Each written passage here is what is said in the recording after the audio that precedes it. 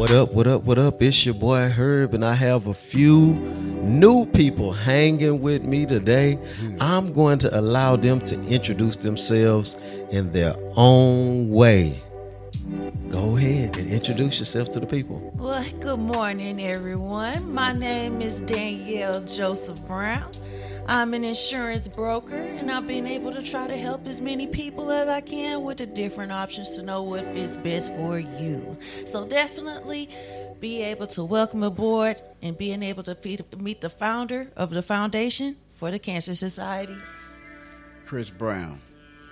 I call myself Chris Brown because it tickles people, and I always tell them you can really say you met Chris Brown before. But that's who I am, and I'm the founder of Aya of Infinity. The thought process of how we became Aya of Infinity has been, a traveling road up to this point. So that's me. Amen. So, Chris, I've been knowing you for a while. I met you back in Cover Glen in Missouri City, Texas. They call it the Mo. I'm from the north side, but that Mo is the Mo. I ain't gonna hate on the Mo. In fact, I had some of my greatest times of my life living in Missouri City, and I can say this much: I've seen you working in the church, doing a lot of things, always in the mix, and I wanted to bring you on the show so you could tell your story. I can't tell it like you, so I want you to start from the beginning. Where are you from? And tell the people, a little bit about your life. All right. Well, I was born and raised in Houston, Texas. We stayed here maybe about a year, and then we were off to Louisiana, to Lake Charles. And, so wait, you was born in H-Time, and then you moved to Lake Charles, but where were you born? What was your neighborhood you was born in? We all about neighborhoods. GI, Texas. Houston, Texas. I'm talking about the neighborhood, though. What was the neighborhood that you grew up? What is GI? That's Harm Clark, man. All right, I don't know what GI is. Oh, that's why you don't know the South. You don't know the South. That's what. So you a pretty boy. Pretty boys be at Harm Clark. That's what they tell us. That's where the pretty boys was from. That's not the truth. That's not. I wasn't a pretty boy. I'm not a pretty boy at all. So you was born at Harm Clark, though. Oh, well, yeah. Where the slabs come out. It's the slab kings. A lot of the slab kings. Yeah. Well, what's the guy's name? It was a guy that from Harm Clark that they say was the slab king back in the day. I can't think of his name right now. Got to be more careful. I can't think of his name. I'm gonna think of his name, and we're gonna talk about him. But he, I watched a few interviews with him, and my boy Harvey Love. He is from Harvey Love. You know what I'm saying? So, a good friend of mine. But I used to go sit in while he recorded and stuff over there. Yeah, he's still putting it down to this day. Yeah, he's still putting it down. In fact, keep going on with your story. So you went from Harm Clark to Lake Charles, Louisiana. We stayed there a short while because my dad worked at a Greyhound bus station. So, he went where the job took him, for the moment. So we went there for a little while. And then we came back, I guess, around about, from what I know, I was around 6 or so. Okay. We were back in Houston, and we were living in Spring Branch. Okay. And that was a kind of rough time over there growing up in Spring Branch because, back in the early 80s, being of color, it was a little different there. Right, because that was mostly where white people stayed in Spring Branch at that time. Yeah, it was like they didn't accept us well, Right. But our family, we had no issues with that because, they burned crosses in my grandmother's yard before while my family was there. So it's it's just another way some people try to psychologically put fear in you. Now, how old are you? I'm 46. 46. You're not that much older than me, and you witnessed crosses being burnt in your grandmother's yard. Yeah, in Louisiana, in Whiteville, Louisiana. Wow. Now that is a story. How did you feel as a kid seeing this happen? I was just wondering, why they doing it, and the family was trying to keep us from not seeing it, but you can see it, you know what I'm saying? Trying to corral us into one area like cattle in one room, so we can't see what's going on. But children, we know how to find a way to see. You're gonna see. The children knows it. Yeah, Absolutely knows it. So, and it just kind of, I'm not a person that don't respect people of other color. Everybody has their own ethnicity and where their background is from. You're just like I was saying, I'm from Harlem Clark. You were right. That was Slab City. Right. You know what I mean? Everybody had a slab. I had a slab. He had a slab. They had a slab. It was just, that was the way the neighborhood was. And, from that, between those two times, because I skipped over, but between those two times, we ended up back in Louisiana, man, after my mom had done something silly. We were traveling one day to visit our grandparents, and we were passing South Park on 610, and my mama pointed at an area and said, I don't know how them people live in there. And it wasn't less than 2 months. We were out of Spring Branch and living in South Park. Wow. So it was like a complete change, an atmosphere, Absolutely, because you went from well-to-do to living back in the hood. Well, not back, but in the hood now. Yeah, in the hood. Basically. So that was a culture shock for you. Not really, because I'm an open person. So you was able to adapt. They are, yeah. I'm very adaptable. I like to think of myself, like a lizard. I can blend in anywhere. Blend in. Yeah. You can deal with your surroundings. So how was it living in South Park now? You went from Spring Branch in the well-to-do neighborhood. Now you're in South Park. So just being a kid, a normal kid, jumping through trees, climbing them, shooting marbles. That was one of the things we grew up doing. Yeah, shooting marbles. I was never that good at shooting marbles. I can tell you right now. I could never do jacks. I could never really do none of that. You know what I mean? So, but I could do sports. That was my thing. When we got into the sports, real good in the neighborhood. So I'm sure you did that in the neighborhood as well. Always.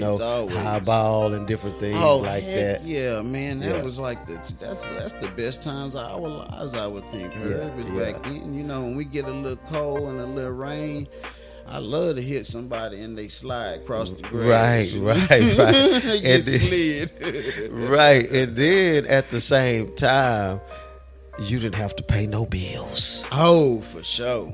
We as adults now, we didn't realize how good we had at just being able to just live somewhere and not pay bills. Really? Not have to worry about what you're going to eat and none of that kind of stuff. Yeah.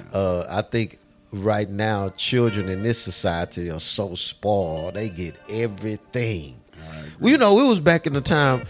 If you wanted to go to McDonald's, Mama be like, "I'm gonna make you a McDonald's burger." And that was gonna be a hamburger patty with 2 pieces of light bread. That's what we called them back then, light bread. And listen, you ain't have no hamburger bun, tomatoes and stuff like that. None of that kind of stuff. You had what you had, and I mean, I didn't think personally, because we was poor. So I don't think I got McDonald's till one time I went on a field trip with the school, and it made me sick when I had it. Wow. I had a Big Mac for the first time. I had to be probably about 12 years old. And that Big Mac made me sick. I still never eat Big Macs to this day, period. But so you went from Spring Branch to South Park. What shaped you in that moment? Because there are experiences that shape us as individuals.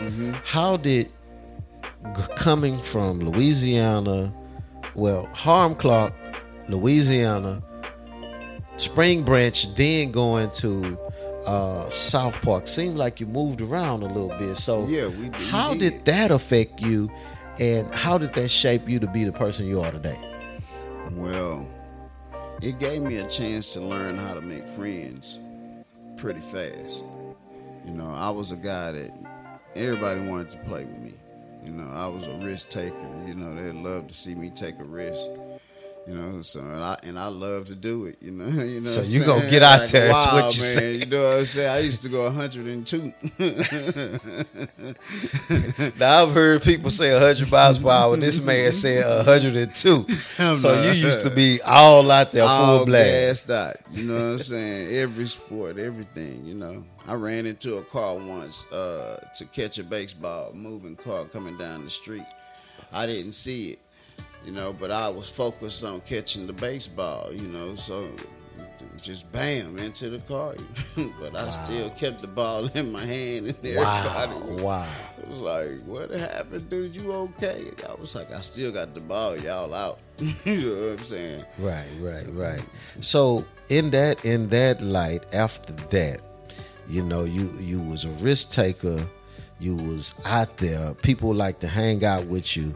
Now, what did that cause you to do more and more in your life? Because, you know, when I know when I was coming up, which this show is based on, hanging with her, people used to like to hang out with me. Yeah. They used to come to the crib.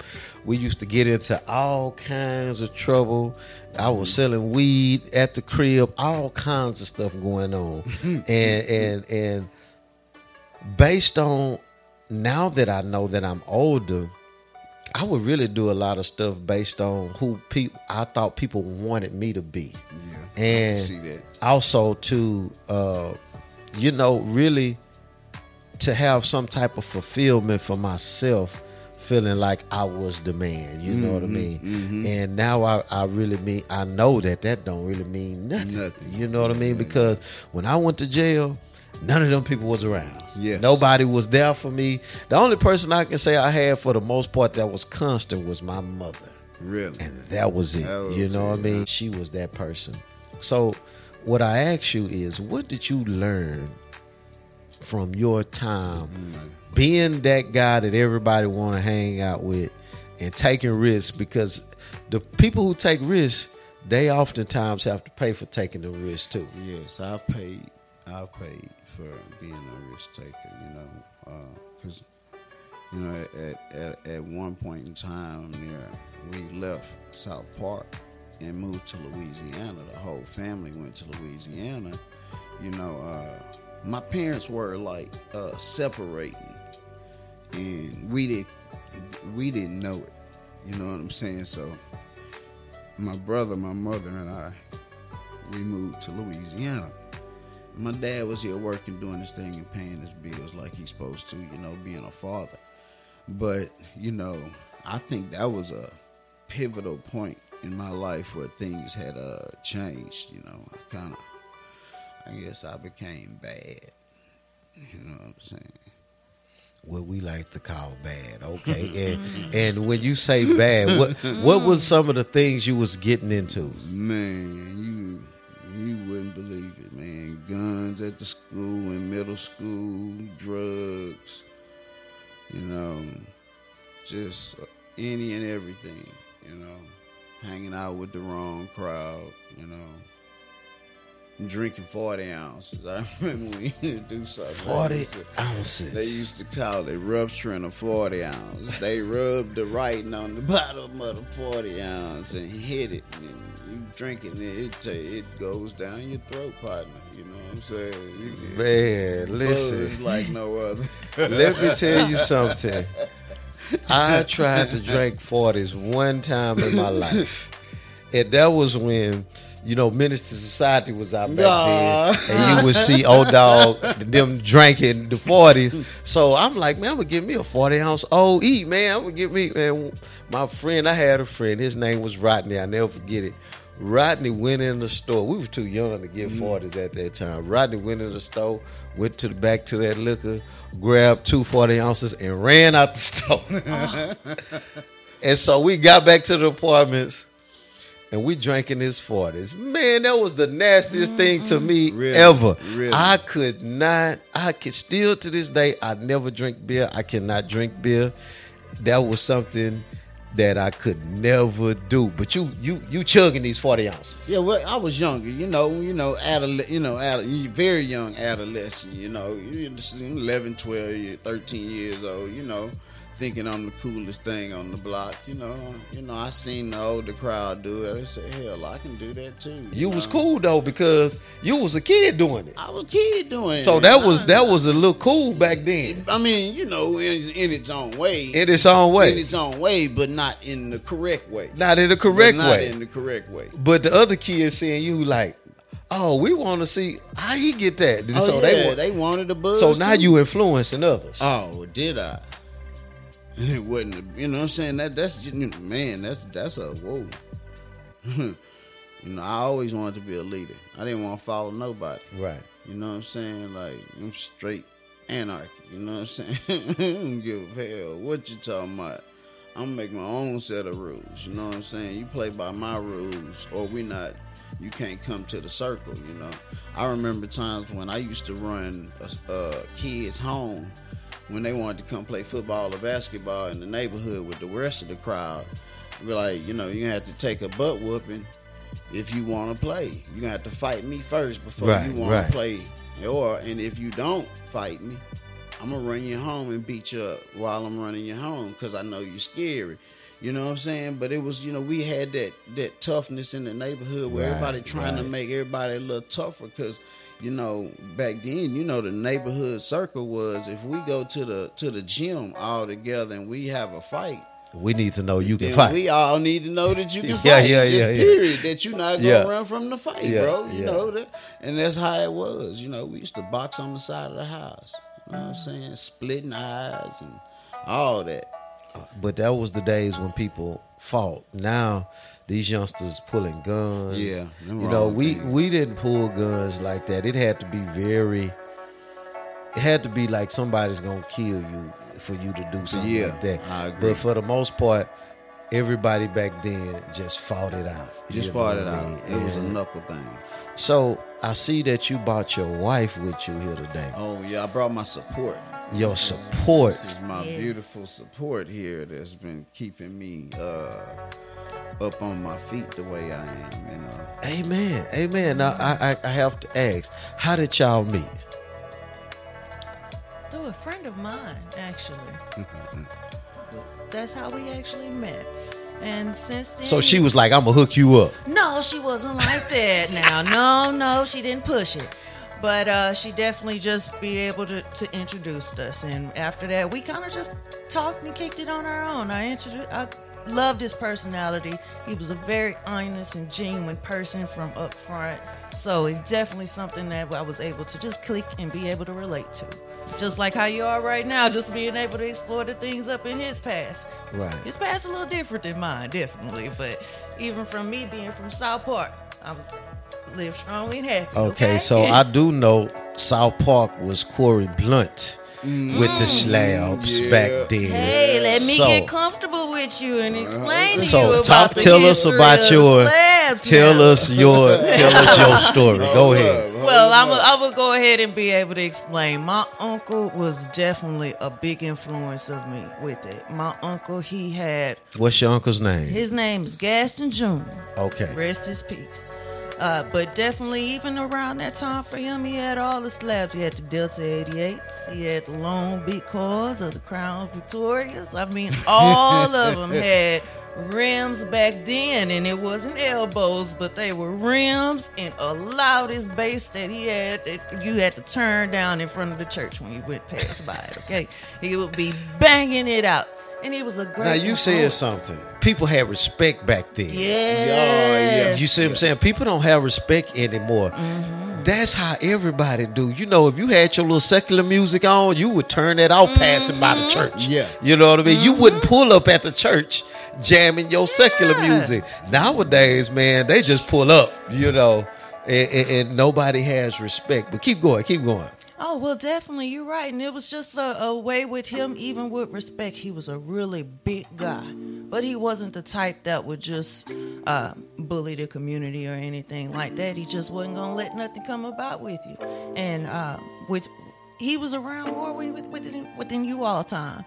And he pretty much banged it out and went ahead and, you know, high class with the lights then and things like that. Got involved with the police and things.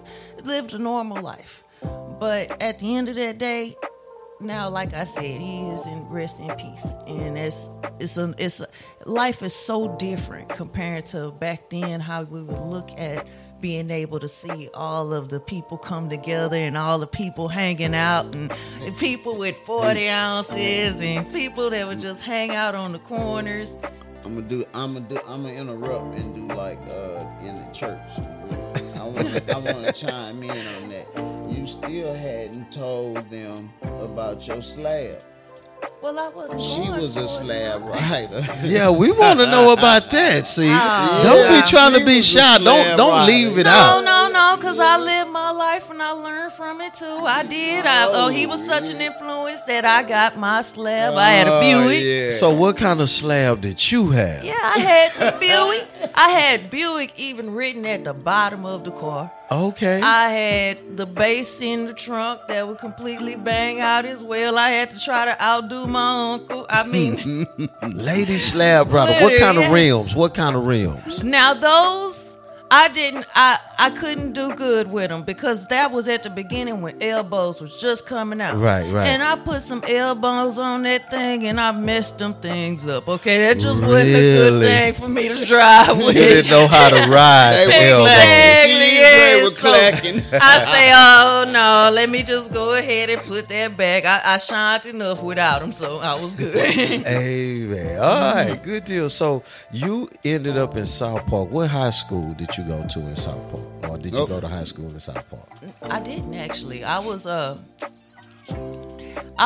zoned to Jones, Jesse Jones High School. But I was actually picked up from Chavez that was just building, brand new in the area.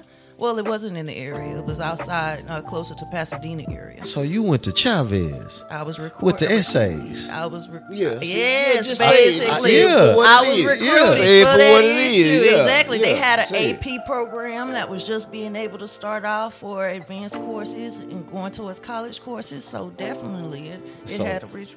So how was it being at Chavez with my Latino brothers and sisters? Ooh, it's a totally different world compared to where you're at home with brothers and sisters. I can definitely tell you that. It was like every day you learning something new. Right. It was definitely still an experience of growth. But either way it go, I look at it now, I'm like, my Facebook has elementary, middle school, high school. I mean, college, and so far on, everybody grows still on their different journey, on their different way. Everybody sees life a whole lot differently. Hey, it's about time now. We got to learn how to put ourselves out there in a new way. So you went to college. Which college? Lamar University. You went to Lamar. Okay, in Beaumont. All right, how was that experience? Now, that was definitely different from out here, too. I am sure. Beaumont is different. It's quiet. It's very much more quiet. I mean, and it's definitely like it wasn't city as a city rated with Houston, but it was still a city, but you had to go a far distance to catch a bus to go to the Walmart then, you know? So it's almost like you're in the country. Basically. For the most part. Yeah. All right, so both of you all are here to talk about your foundation. Tell us how this foundation came about. It came about because I was diagnosed with cancer like September 14th, 2019 at Pearland Medical. I wasn't feeling well at work about 2 weeks. I'm tired, can't produce at work. Co-workers were talking to her about it, like on the side when she would pick me was up. she your boss? No, she would She pick was me working up. there. She would pick me up from work in the evening times. You know what I'm saying? So, and sometimes I'm late coming out of the building, and they would stress their concern to her about me getting tired, that I'm not the same person out there working. So one morning I wasn't feeling the best, and I couldn't stop throwing up. It had been really, really consistent, for about 3-4 hours, and she called I don't know who she called, but they must have told her to take me to the doctor. You know what I'm saying? And I got dressed finally and thought I was going to work, and she passed work right on by and went straight to Pearland because it was the closest place to us. And so after that, they admitted me there, and from there it was different. The whole thought process of life, because it wasn't just cancer. It was cancer that was gonna kill me. Well, in less than 2 weeks. Wow. So I didn't know. I truly didn't know what to do. But, as they say, I cried out to God and asked him not to do, not to take me, right? So, because, I love my family, they've always been there for me, so I guess 2 days, 3 days went by. He discharged me from the hospital and told me to go see a specialist at Herman Memorial Hospital out on 45 South. And immediately when he saw my x-rays, he said, I'm going to be honest, you really don't have a chance. So if you hurt, just go to the emergency room at MD Anderson. So that's what I did.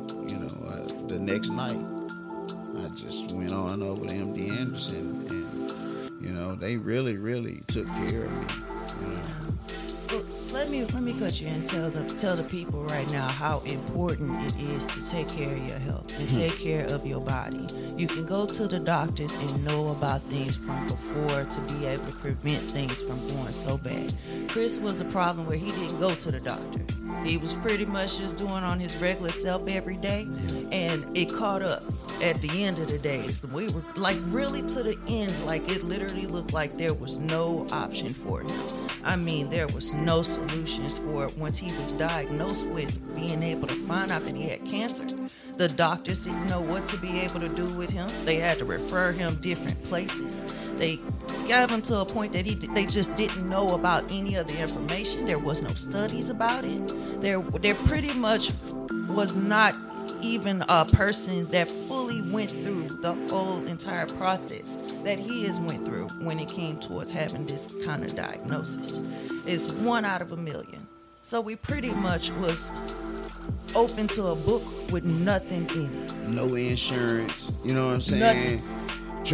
Trying our best to pay the bills at the house. I'm in the hospital, she at home by herself trying to still get the kids up in the morning and doing all of those things by herself, you know what I'm saying? And stressing about me, her grandfather in Methodist across the way from from MD Anderson, going through cancer as well, you know what I mean? So it was a lot on her, and I felt that weight, the weight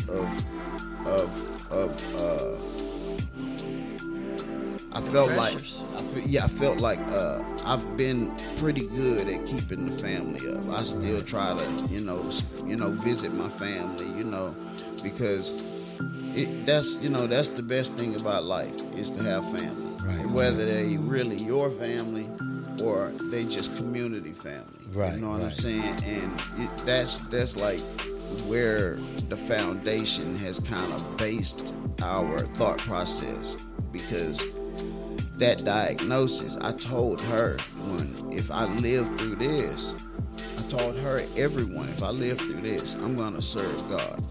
I'm going to do what God wants me to do, right? but I didn't know what it was. But being in that hospital for months, it kind of gave me a chance to reflect on myself and some of the things that I've done, because they called the doctor that was out of retirement from dealing with these type of cancers. You know what I'm saying? It's called pseudomyeloma of the peritoni. I didn't say it in the beginning, but it's short for PMP, you know, if you look it up. And it's where your appendix ruptures, and it kind of pollutes the stomach lining, and erodes your stomach lining, and it gets on the organs. And I had a total of about 21 tumors, and one was the size of a volleyball, you know. So it was like I was just swelling up, you know. My family thought I was on dope. You know what I'm saying? Because in my past, you know, I partied had gotten a little high too, you know what I mean? But they was just like, he's on drugs. And she standing up for me saying, no, that man, I take him to work and pick him up. No, that can't be, you know what I mean? But in that hospital, I think that's when the family had to come to grips with reality of, yeah, he is that sick. Everybody get diagnosed with it. Everybody, including all the way from myself to the kids, and even additional family. Everyone had to adapt to it. Everyone had to change. And you don't know on how families are really affected by this process. Families don't know how to be able to really look in towards and accept what it is coming along, because it can look at you as it can look like a burden. It can look like something that you're dragging, like some major bags right now. But that is not the way to be able to look at it. It's a different approach of being able to accept life in a different manner. God is showing you a different way to be able to have self-care and to take care of yourself. That now, hey, even for his sad story of what he had going on from the cancer, there is no sign of the cancer now. Even from after the surgery, he is to a point that he is moving around. I mean, just as strong and happy and willing. He's even to a point now that he started doing yoga with it. Exactly. I mean, his body is strengthening back up. He said he wanted to be a bionic man, and long as he kept that cancer man, bionic cancer man. I want to put me something right here. It's like once he put that in his heart, once he put that in his mind, that's what kept him alive and going. We're talking about from a sentence of 2 weeks, 3 to 5 years, to now, hey, it is completely past that. Now we're in a stage of remission with it. Wow. Have no source of being able to understand it, if it rolls back, if it comes back. No, we don't know what to accept with the future. And we keep his plan open for us. But definitely from the way that he even opened the doors and showed the way for us, it's been a miracle to be able to see. So I want to point out one thing that you said. I think that we owe it to the listeners to understand is that you said you need to get regular checkups. Yes. Black men, all men need, because men in general don't like to go to the hospital exactly. or to the doctor. Exactly. But a lot of times it's the insurance side of things don't hurt. But a lot of people have it. Okay, so for instance, I had insurance for a long time, and I still wouldn't go to the doctor. Wow. I was paying. Wow. It was coming out of my check. I wasn't going to the doctor until I turned 40. COVID hit. That's when I found out I had high blood pressure. Okay. And I found that out because I'm trying to go make sure my teeth look good. You know, I'm trying to look pretty. You know, trying to get my teeth clean. I go to get my teeth clean. I ain't going to the regular doctor now. I'm going to the dentist. All right. And the dentist says, do you have high blood pressure? I'm like, no. She was like, well, your blood pressure a little high. I'm going to work on you this time, but we're going to check you out because you got to come back next week. And I was like, all right. Came back next week for my treatment on my teeth. And she's like, your blood pressure's still high. She was like, I'm going to see you in 2 weeks. Now, if your blood pressure is high, I can't work on you. So I went back, and my blood pressure was still high. Wow. And she was like, you can't come back until you go see your physician.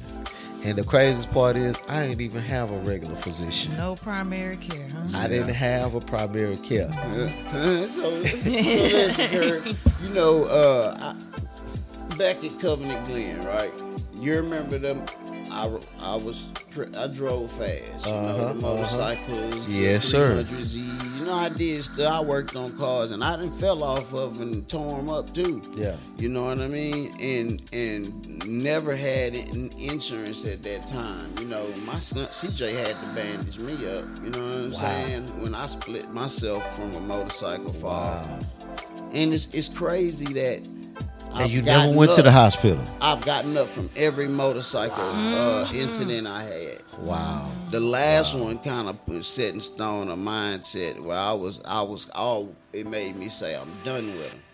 Because I called myself, me and a white guy, a friend of mine, right? We used to ride together hard, right? We like Beltway bandits, you know. We take the Beltway late nights and just run.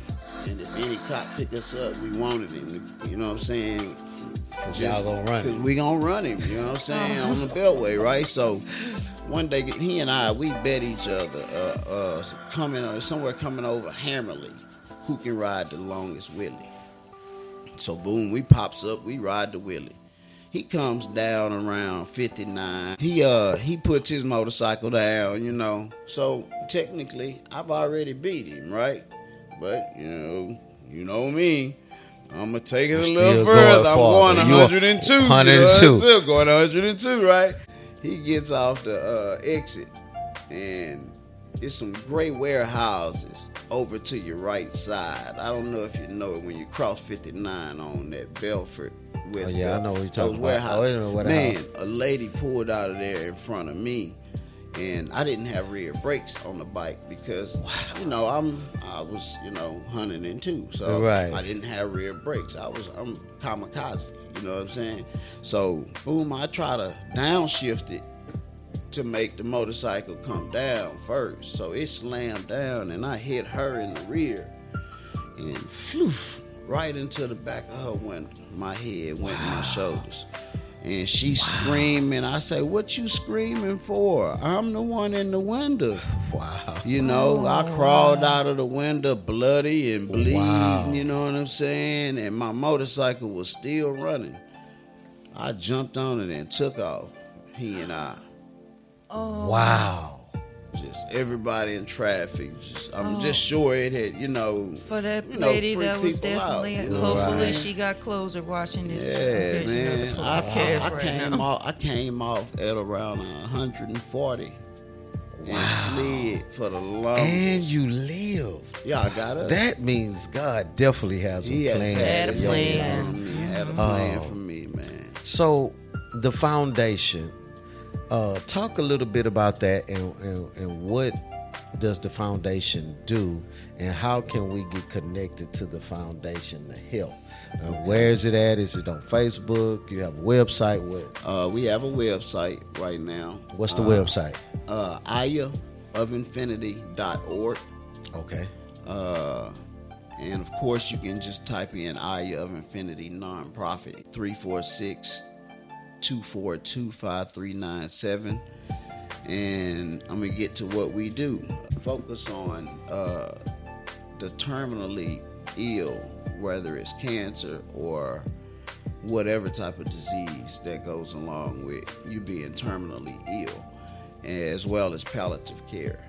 And because we found out there was no resources once we got past the medical center. Wow. So we experienced it. We were experiencing it while I was writing the grant. We experiencing it. I'm writing a grant, a book, trying to tell my life story because I just want to get it off my chest a little bit. You know what I mean? Before I die. You know what I'm saying? I've done some crazy. You know what I'm saying? I just want to get it off my chest sometimes, right?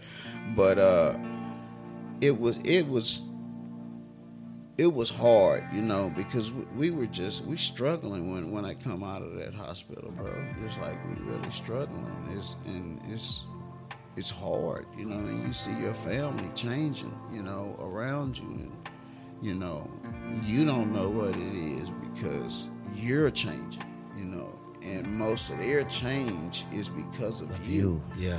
And the reality of knowing that, you know what I mean, and seeing them hurt, because she goes through a lot with me. I have really, really rough mornings, and I'll get up and I'll be really, really nauseated, and crying, and man, it's like the pain that I go through, and it was just so important to me that I said, we're gonna help people because we see where we struggled at financially because of this, and we realized there is no help to help us when we needed that help for that. There was no help. There's no sources, no resources. You'd be surprised that we were even watching Joe Biden get on TV, and he was saying that he wants to go and invest in towards those sources because we don't have nothing like that for families. But listen, they were only focusing on. Let me not be political. I'm not even going to mention it. But they were focused, to me, my opinion, they were focused on the big ticket of breast cancer, those other diseases. Right. But the one that's rare, they didn't want to look or invest. I kept saying, I know, I'm like, if I'm the rarest case, look like somebody want to, see me. But with that, it was that went through the house, and she kept expressing to me, you need to tell everybody everything because you going through a lot. And I was telling her, you need to record me in the restroom for the documentary and all of this because everybody. So did y'all record that stuff? No, I don't have the stomach guts for us to be able to do it at that don't moment. Want nobody to if see I me see like you that. like that in that time right now, that's not about that time. So I want to ask you this: how important was it to have the support of your wife at that time? Oh man, that's like your kickstand, on your bike. You know what I'm saying? You don't want to fall. She keep me standing up on that upright side. Right. When I'm ready to go down, she ready to push me up. Right. And it's, I feel like it's all given to me. It was given by the grace of God because I prayed for a wife. I've been married once before, and this is my second marriage. And I said, I know what I did wrong the first time. Right. I didn't learn from that. Right. I'm going to make sure this time I'm going to be different. Right. And I have given her my all, and she has given her all to me, man. I feel so bad sometimes when I can't help get things done, and she's frustrated, because it's so much to do in a home. Cleaning up, you know what I mean? And it's just learning the disease, how to live with the disease. And there you can call and find mental help for me as a terminally ill person, but my son or my wife or my uncle or whoever that's dealing with the diagnosis, because like she said before, she said it better than anybody could say it. The family's got the diagnosis too, so they going through it too. You know what I mean? They don't have any place for them to go. So my question to you is, as a wife, how did you make it through those hard times, and what kept you going to be on this side where you at right now? It definitely is a journey. It definitely still is a journey that I don't know what it is. I don't know what to expect. But my faith keeps me going. Amen. My faith keeps me crawling. I don't know what it is that I'm here to do for him still, even for just to be able to do my serving or to be able to be towards my husband. But either way it goes, I'm going to do what I can and will and able to be able to do so. Amen. So God gave you the strength to push through. And let me say, looking at you on this side, man, you look amazing. Yeah, a lot of people say that. Still, listen, you look good. You appreciate walking it. good, I appreciate talking it. good. Really Man, you appreciate know, it. some people go through what you went through, man, and they don't come out They don't No. like you, brother. And I want to go talk to those people that's going through things because it's time to live. When you get that diagnosis, that's the time to live. Wait a minute. That's Let it. me back That's it up good for right you there. 1 minute, That's okay? the time to start living. Because this is to a point now that even from him being released from the hospital, they put him on hospice. Do you know hospice is releasing him right now? They are telling him right now, hey, you are doing that good right now. That's something that even that you see, you can see it for yourself right in front of your face, but it don't look like that on paper. It really My don't. goodness, man. I preached a sermon called Hope on Hospice about 3 weeks ago. And you are a living picture of that. I Like, would like to hear it. man, I'd I like will to send hear it to you. We have it, and I will send it to you. And I want you to check it out because what I was trying to tell people was it don't matter what your situation look like. There's still hope. Yes. Like long as you don't give up. And what I hear in this story that you have given us today is that you never gave up. And you said you cried out to God and God heard your cry. And the doctors told you had 2 weeks. And that was in 2019. We in 2023. Doc, that is a miracle. Yeah. And I thank you for sharing your story with us and bringing your support system because, you know, it's always great to have a wife that's supportive. I knew a man, when he got cancer, he lost his wife, he lost his house, he lost his cars, and ultimately he survived. Yeah. And he came up. But he lost everything. But he lost everything. We just talked about Job this Sunday. We talked about Job this Sunday and how Job went through everything he went through. He lost everything. He lost his health. But on the other side, he got a double portion. Amen. So we looking forward to God to work through you more. And I can see that you are willing to speak to people. And I am sure there's some type of outreach that we can put together to where, you know, there are people that's going through that may be in hospice and going through different situations where we can go out there and you can be the voice helping people. Eye of Infinity is that. That's what she stole the words right out of my mouth. Eye of Infinity. That's our main focus, you know. And if you look at the Eye Fern, you know, it describes me as well. It's resilience and resourcefulness. Amen. So what we're going to do is however we can help here on the show, whether that's doing you some commercials or something to promote that. That would really help. We can do it. Yeah, that would really I help. look forward to doing that with you. And we just want to help you get out there more. And another thing, excuse me for interrupting. No, you're fine. Her with the insurance, she's going to be able to help those children or those family members with insurance for the year that they are part of the program. You know what I'm saying? Oh yes. That's our, because a lot of kids can't get to the doctor too. You know. So talk about that. What you do with insurance. Let me go ahead and be able to tell you, because exactly like I was saying before, I was reading the scripture this morning, and it said with the 1 Peter, with your grief is where you will be able to learn from the bounty. This is where you learn through with your genuineness of faith.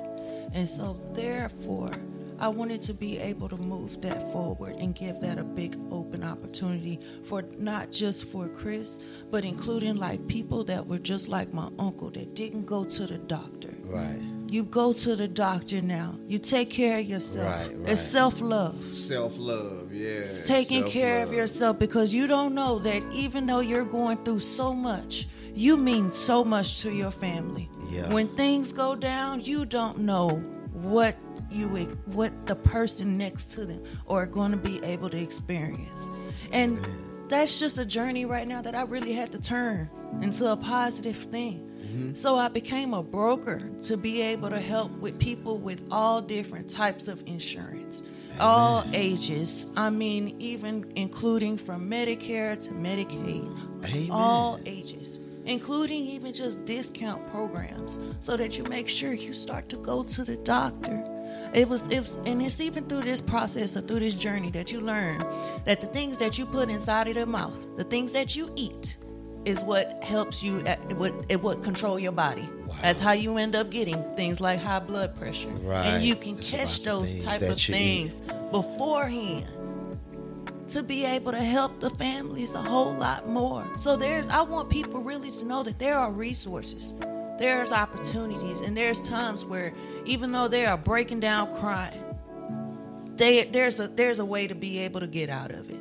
So how can they get in contact with you if they looking to find out about the insurance program? Well, definitely. I'm available on Facebook, Instagram, and then there's also within the website as well at AYAOFINFINTY and .org. That will be able to help you with eyeofinfinity.org to go directly towards the source. Amen. And get in contact with us. Exactly. Get in contact with her, through there. That's just to know about there. the options. But even then, hey, Pastor, you said something right on the mark on being able to partner up and making sure that we can be able to connect to the people. Because truthfully, right now, at this moment, everything that she and I have put into it, Aya of Infinity, I'm talking about whoever's coming in the future, whoever will be there in the past, you know what I'm saying, to just enjoy what we have to offer, man, because we promote a healthy lifestyle, you know what I'm saying? The things that you can cut out, I've cut out a lot of pain medication through holistic healing, Amen. She's been really helping me with the yoga and different things, prayer and meditations. I even picked up Dr. Sebi's little book about all his little ingredients. Man, I can't even picture you doing yoga, man. You doing yoga now, man. Listen. I know that's a blessing right there because I can't even picture you. Yeah. You went from the motorcycle to doing yoga. Yes. Man, that's amazing. Turned his life completely around. Man, we sit outside and we had a squirrel. I don't know, it was 2 or 3 of them. I threw an apple piece one morning, and he came up. He was over a tree, and he was going, he was making a sound, his little squirrel sound, right? He wanted to, let me know, I want that. You know what I'm saying? I'm talking back to the squirrel. She like, you crazy, right? We took off to walk the dog, and we came back, and the little piece of apple was gone, right? So the next day, I started cutting apple slices. I wanted to see how in touch we could get with nature. You know what I mean? Man, the squirrel started coming up every morning. Wow. Come and get his slice of apple or two and take it. You know what I mean? And it's like, man, God has blessed me to have a porch where I could just listen to the birds like crazy. I get to see the moon, the stars, man. It's like... And so that was stuff that you really didn't pay attention to when you was moving fast, doing your thing. Never saw. But God allowed you to see the beauty in His creation. He sure did, and I thank Him for it. Because when I was doing my mother died in my arms when I was, I think, 17 years old, right? And as an adolescent, I did something I would say really, really dumb. I told the devil he could have me because the God I serve wouldn't do that to me. And I was like, F you, God, and angry as an adolescent. I'm being real. I didn't know how to express my feelings, right? So along with this, I wanted to grow my finances, selling drugs. It grew. And then when I said I didn't want to be involved, I started seeing the effects of it. That's when the devil started throwing jail and all kinds of things your direction, you know what I mean? And when it takes you, when you know you've been down at the bottom, you know, because after I was divorced, I slept in a Walmart parking lot with a shattered driver's side window. Wow. Because I didn't have anywhere to go, but I would go to my dad's house in the morning when his wife leaves to go shower and get myself back spiffy, because I didn't want anybody to know, you know, my predicament that I had put myself into. Right. So back to her, when I called out and asked God for a wife that would love me for who I am and not for my past transgressions. Right. And he gave it to me. You know what I'm saying? Wow. He really did. And that's like, there would be no Aya of Infinity if she wouldn't have just kept on pushing at me. You know, what you doing? Aren't you supposed to be right? And she was like, take it as a job, you know. A lady actually took it and finished it and sent it off for us for pro bono for free, man. Man, this is an amazing story. I think this is probably the deepest show so far. We are 4 shows in, and I want to thank you for coming by to hang out and bringing your wife, for this to be a testament of what God can really do in someone's life. And I believe that this story is going to help a lot of people, because it's some people that's going through this right now, and they don't know, and they're going to be able to connect to you all, and you all will be able to help them with some resources. Yeah, that's right. And we need, honestly, I'm gonna make it quick and short. You know, I don't know, people hate to hear somebody ask for money. No, talk about it. I hate to ask for money, but I would like to say, are you concerned about other people's lives to help make their lives better and offer a donation to those people? You know what I mean? Because it's all about them. You know what I'm saying? We've been spending our own finances to make getting to where we, you know what I'm saying? And we had we met a lady in Walmart here. We talked, and she and I had been wanting a Mercedes. We had our eyes open for a Mercedes, right? But time go on, we end up talking to this lady in Walmart about 2 weeks ago, right? Yes. And a white guy just walked up. He just came out of the blue. Like, she and I discussed it. Like, we never seen him walk up, and he just had his hand out. And he says to me, if you shake my hand, you're my brother. I say, well, you better hurry up and shake my hand, because I already knew you were my brother, right? So he gets into conversation with us, with her and the lady, right? We're talking about our program that we might be able to help him. The lady that we met was talking about her program that she might be able to help him with, right? So back to the car thing, right? We go home, we riding that day. I say, you know, maybe God just want to make sure we have a car before we have a Mercedes. Right, you know what I'm saying? And, you know, it was strange because she's such a supportive wife. She said, I agree. That's fine. We may have to go buy a cash car if we can get it, right? Man, the next day my son called me about a vehicle, and the guy donated it to the foundation, man. Wow. Well, that's not even the problem. The part that really is the intriguing part about that story was that those people that we did not know up in Walmart, this lady that we were talking to said that she started a nonprofit foundation off of a man that she met in a situation of him. This man was in this Walmart parking lot, sleeping in the same Walmart that I slept in. That he slept in. He was in his car. car. We had no idea. Literally no idea. We went home that day, and the lady called us back and said, I found a place for him to be able to stay if you can go ahead and let him get there.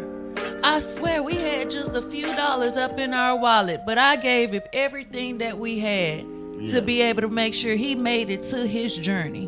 His journey from where we were in Missouri City is somewhere right over here. Right on here. Jensen. She sent him somewhere Sent on him Jensen. way over here, over here on This is a Jensen. place down the And street. here I am, Right down and the here street I am then. sitting in front of you. And I on mean, Wow. really, and that man now is like I said, really, even the way that he prayed when we all got together in the story, he I prayed said, well. he was an angel, and he just don't even know it. He was going through so much, and he really blessed us in the favor of him just working for us. Just talking to him was a blessing to us. The coronavirus split everybody It away. did. It did. And I mean, literally, it was just a little genius, a little kindness, a little understanding of what a person needs, and you can really help a person do so much more. Yep. And so we can go to the website to donate. Yes. Just Amen. go on there. Yes. There's a donate button. Click on your donate button and we put follow these- the instructions. We put those references and the proceeds directly towards the families. I mean, these families need wheelchair accessibility when they come home from the hospital. We're not finna let them be in. We're not gonna sleep well with that thought on our that head. they can't get through their We're bedroom wanting to door be with able their to make wheelchair. sure we're helping So with the people. I have a construction Yes, there's a construction manager. manager. He's gonna make alterations and remodel homes for us as the families and their that- bathrooms and Yeah, kitchen areas. I even have an uncle, man. I'm sure that he would love to be involved with that because he does construction. He's been always helping me around the churches, and everywhere I go, he always helps. That's And he's a retired guy. Yeah. and he's a hard worker. So I'll Oh, definitely yes. pass this along to him as well. Really, And so tell them that website again because I want them to know where Right, to go. it's www.ayoffinity.org. Okay, it is I of Infinity. It is a link. But the name means the resource. The name means the reference of it, and that's what the purpose of the whole foundation is about. Amen. being Amen. resourceful and helping as many as we can and serving. This Serving, is yes. our time to serve. Amen. Amen. All right. So y'all gave a great story, man. I believe that the people will love to hear this story. I can't wait to put this out. I do this one thing before we get out of here, and it's called Pick Your Flavor. It's kind of a fun type of thing where you're able to, tell the people you can only pick one or the other. You cannot pick both. You gotta pick one. And you don't have to give an explanation, but if you'd like to, that's fine too. It's kind of hard to pick between tropical punch and grape. Okay. Tropical punch and grape. Well, you know what? Since you put it out there, let's talk about it. Tropical punch and grape, then. Grape. You going with the grape? I'm a grape bait. I like the tropical. You like tropical? Okay. All right. So this next one is Boys to Men or 112. Boys to men. I'm straight 112. 112. You are the first person to ever pick 112. Oh, yes. Finally, huh, Herb? You got somebody to I pick. got, all right. Now this one I got to ask: Jodeci or H-Town? Jodeci. Yeah, I go with Jodeci just because they got so And much y'all more. the first people to agree with me on Jodeci. Now I like H-Town, but I just feel Exactly. like Jodeci. They wasn't so explicit. Okay? You know, even with that, to me, the voices just was that harmony was. It was great. It was great. It was Acapella. great. All right. The next one is Kevin Hart or Mike Epps. Mike Epps. I'll go with Kevin Hart on that one. I take Mike Epps over Kevin too. Oh, y'all are just as funny as laid back. That's what it is. Yeah, that's exactly you know, what it is. No I problem, think, Kevin. We excited. I think Mike Epps is just naturally funny. Kevin seems like he tries hard. Make it. He trying to too be. hard. Yeah. I think when Day get up there, you know what I'm saying? He just, it's just like he just a regular dude in the hood, just cracking jokes like we used to. For me, I'm used to dudes doing that in the neighborhood. All right, now Fred Hammond or Marvin Sapp? Marvin Sapp. Yeah, Marvin Sapp. Y'all pick Marv over Sapp. Okay, all right. Fred is good too. Sapp is hard though. I give him that. Kurt Franklin or James Fortune? Kurt Franklin. Yeah, Kurt is. I gotta find somebody else to put over Kurt because I don't think got that's too many hits. Yeah, Kurt got some hits. I gotta find somebody else to put up against Kurt. Yeah. All right, now I'm gonna ask this one: suburbs or the ghetto? In the ghetto. You prefer the ghetto? You learn hard from it. Suburbs. Suburbs. All right. Why you say suburbs over the ghetto? Why I say suburbs? Yeah. Nature, quietness. It's a little quiet. It's quiet in the suburbs. All right. Tupac or Biggie? Tupac. Yeah, see, Tupac. That's in the ghetto. Yeah. Beyonce or Rihanna? Ooh, that's my thing. Okay. See, that's a hard one right there. I'll go with Beyonce though. Do I have to answer? Because I really don't. You don't like neither one of them. We let you pass on that. We will let you pass on that one. Enjoy the Super Bowl. Pass. I mean, that she should have stayed at home pregnant. Yeah, in my she should opinion. have. Yeah, but that was the best thing. Because halftime she didn't move that much because she was pregnant, I believe. But for the most part, the halftime show's supposed to be off the chain. Yes. Your halftime show is supposed to be. When Beyonce did that halftime show with Bruno Mars, they was off the chain. Not so much with Rihanna. Yeah, not so much. All right, the next one is Minister Society or Boys in the Hood? Menace to Society. I'll go with that one too. I like the laughs. All right. Let's see here. The last one I'm gonna give you all is Make it a good one. all right. Well, I'm gonna give you two more. Make it because I gotta give you Training Day or Bad Boys. Training Day. Training Day. Y'all ain't like the Bad Boys. Y'all kick the Bad Boys. Commercial. They would, commercial. Okay, Yeah, all they right. commercialized. They studio. All right, online church or church in person? Church in person. Yes. There's no experience like I in know person. Church in like person. it. No experience. Yeah, that online can get old after a while. Yeah. All right, I guess the last one will be Steve Harvey or Cedric the Entertainer. Say it. I like Sid too. Big dude that dances. Yes, he Man, he can dance, can't It he? makes me laugh. Steve, he became the motivational speaker, Yeah, but Steve. Sid still is one of Yeah, the I don't kings think of comedy. Steve's that funny. Yeah. He even cuss. He don't know how to cuss that good. Yeah, he Like can't. Steve Harvey don't cuss good. And his voice is annoying. Yeah. I don't know about this. His voice is annoying. Steve just don't feel. To me, he's uncomfortable cussing. He just can't. Yeah, exactly. Just don't come off well. But he changed. That's what I'm saying. He changed his life. He changed his And life. he was right out the ghetto too. That he learned. Yeah, Steve was living in his car. Yeah. Steve was living in his car. A lot of good stories from Steve Harvey. But Yeah.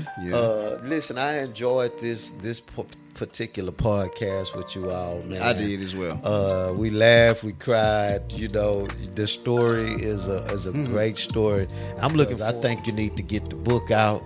If you need help with that, I know a little something about the book. I have it already. And if you got it written already, handwritten already. man, now we got to get it on to the typing. So I got some people I can introduce you to. And the next time you come on, we're gonna be talking about your life story and this book. I gotta tell you some good stuff then. Yeah, amen. Well, this is Hangin with her, man. Hang with us next time.